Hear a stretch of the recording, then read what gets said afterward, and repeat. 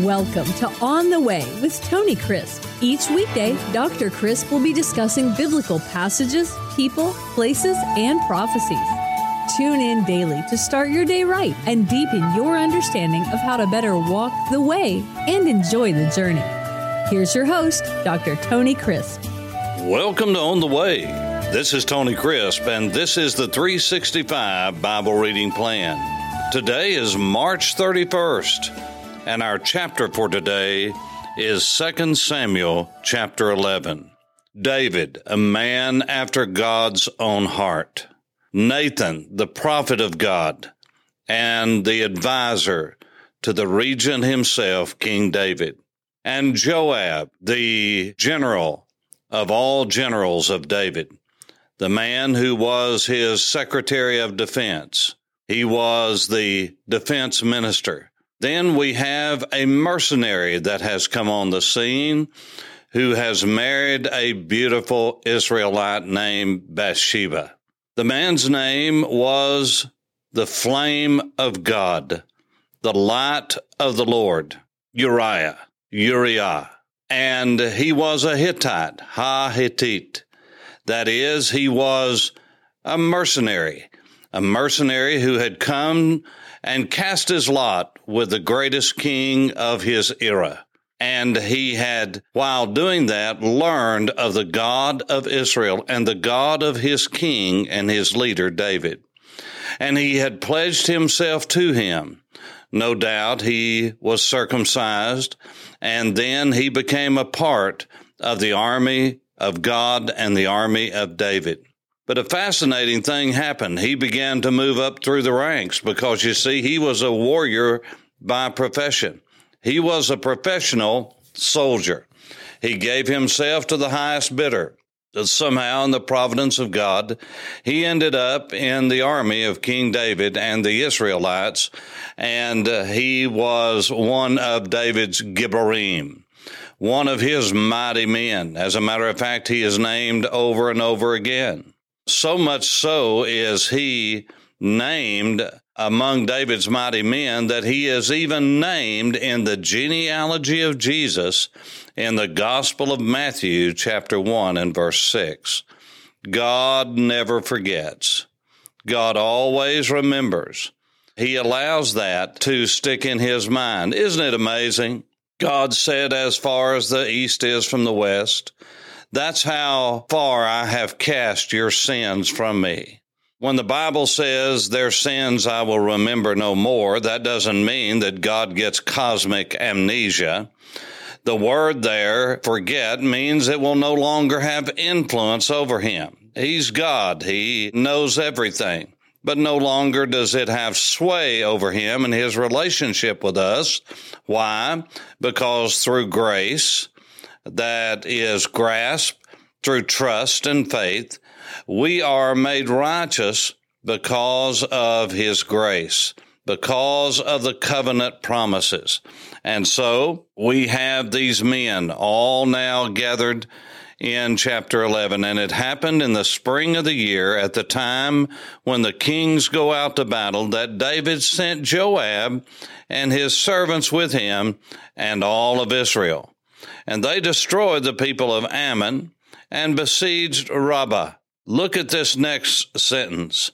But David remained at Jerusalem. It was the spring of the year, and the kings went out to battle. And this time David thought, well, I have served the Lord in battle long enough, and so I'm going to rest for a spell. I'll stay behind and take it easy. After all, I've earned it. I've deserved it. And so I'm going to stay behind. That was a serious, bad, deadly mistake.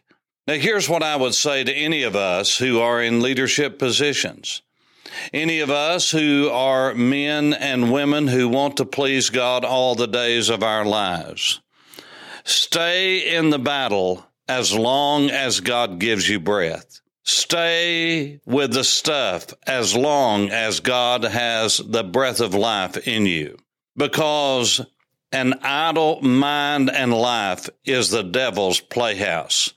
And when we get still too long and our mind goes off of God, And it's easy to do. It's not hard, because we are prone to wonder. Lord, I feel it, prone to leave the God I love. And David gave us a horrible example to follow. That is, when he should have been out fighting the Lord's battles, he stayed home.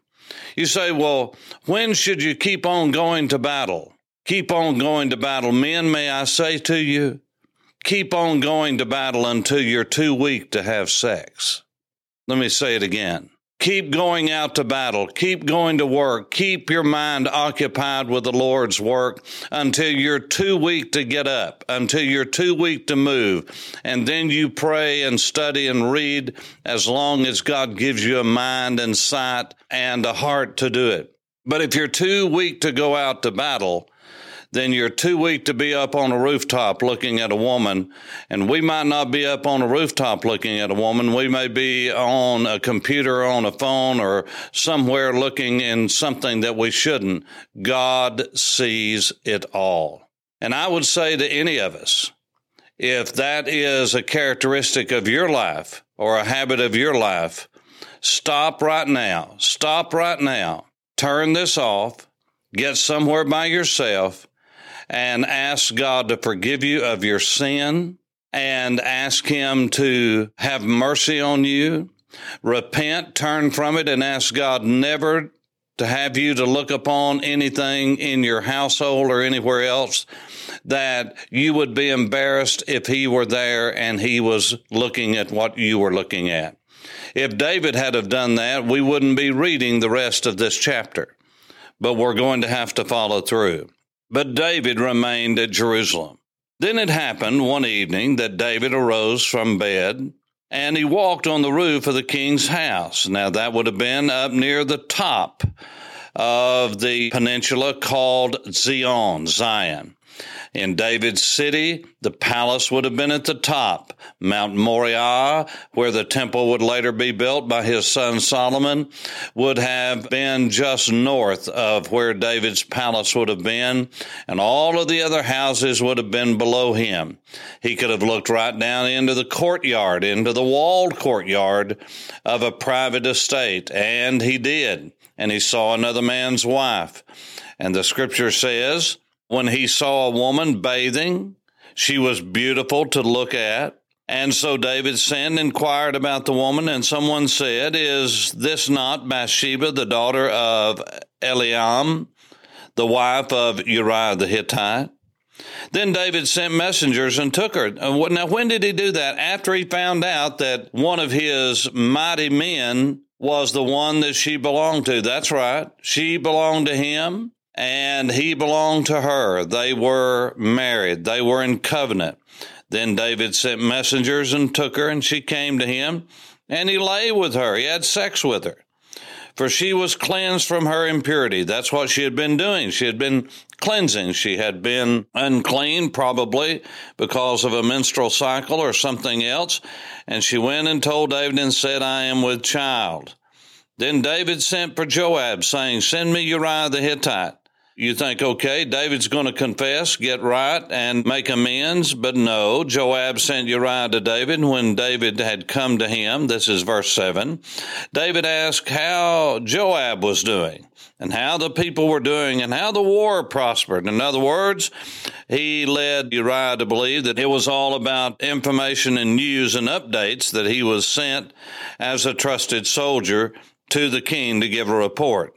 And David said to Uriah, go down to your house and wash your feet. So Uriah departed from the king's house, and a gift of food with the king followed him. But Uriah slept at the door of the king's house with all the servants of his lord, and did not go down to his house.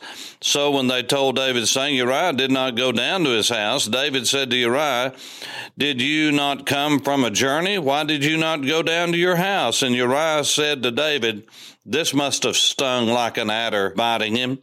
The ark, that which represents the presence and power of God, and Israel and Judah are dwelling in tents. And my lord Joab, that is the man that I'm serving, your general, and the servants of my lord, my friends, my buddies, my fellow soldiers, they're all encamped in open fields. Shall I go to my house and eat and drink and to lie with my wife? as you live and as your soul lives, I will not do this thing. I'll not do such a thing. And David said to Uriah, wait, here today also and tomorrow, and I will let you depart. So Uriah remained in Jerusalem that day and the next. Now when David called him, he ate and drank before him, and he made him drunk. And at evening he went out to lie on his bed with the servants of the Lord, but he did not go down to his house. David now tried to drug him so that he would get drunk enough to forget his allegiance to his fellow soldiers and to his general. And he did not. He was even drunk. He was a more righteous man than David. And so the scripture says that David wrote a letter to Joab, this is verse 14, and sent it by the hand of Uriah. In other words, it was his death warrant, and Uriah was such an honorable man, David knew that he would never open a sealed letter from the king, because that would have been certain death.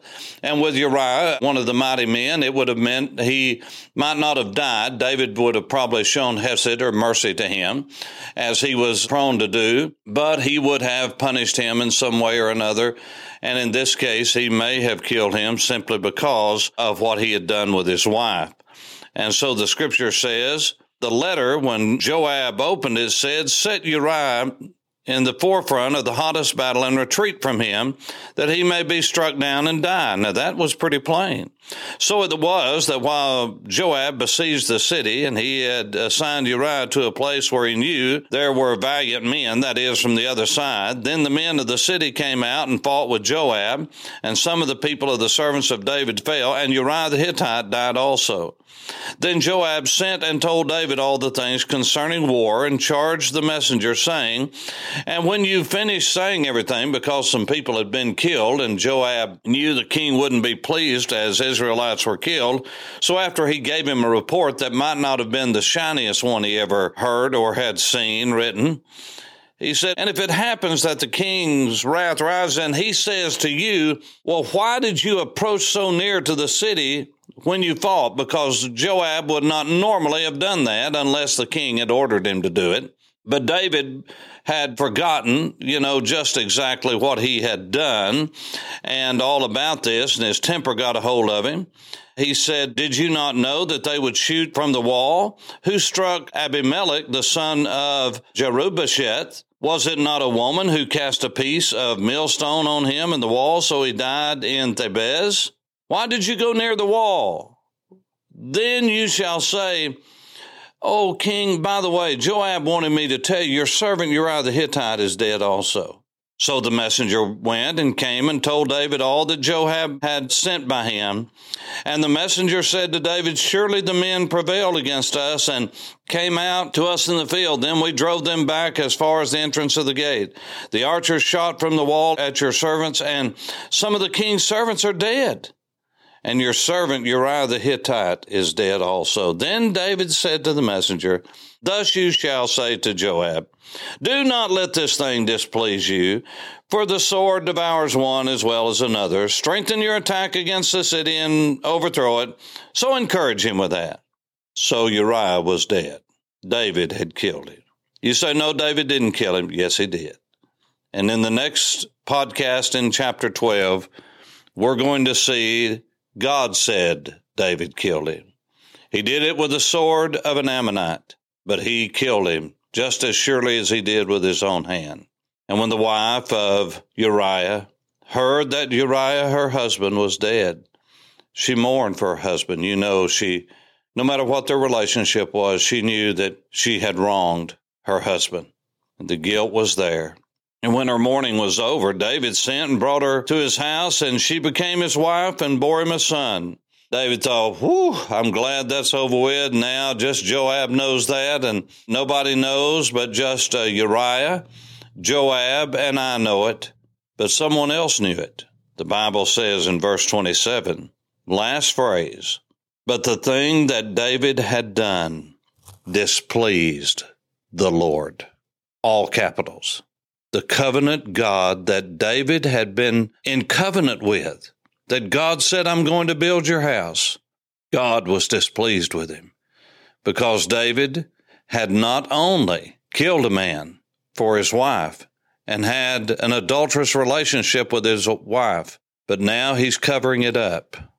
In Chapter 12, in the next podcast, we're going to learn what happens when a man tries to cover up what God has clearly asked him to forsake, confess, and repent of. Whatever God said to your life in these last few moments, my prayer for you is that if God has dealt with you about anything, it might not be as some sin of lust and perversion, but maybe some sin that God's brought to your mind that has pricked your heart. Would you stop just now and again just say, Lord, forgive me, cleanse me. You're right, I'm wrong. You're right every time, I'm wrong every time. And Lord, I want you to cleanse me and give me a brand new start. And we're going to learn in the next chapter that if we confess our sins, He is faithful and just to forgive us of our sins. That means that He is faithful in doing it. He'll do it every time. And He is just in doing it because Jesus, His Son, died to pay for those sins of yours and mine. And we're a part of His family. Discipline may come, but God loves you. He has a wonderful plan for your life. Have a fresh start today in Jesus' name. For On the Way, this is Tony Crisp. Thanks for listening to On the Way with Tony Crisp. Tune in every weekday for information on biblical passages, people, places, and prophecies. Fridays are for your questions. Email your questions to questions@tonycrisp.org. Then just listen for your question to be answered on Friday's podcast. That's questions@tonycrisp.org. Thanks for listening and have a blessed day on the way.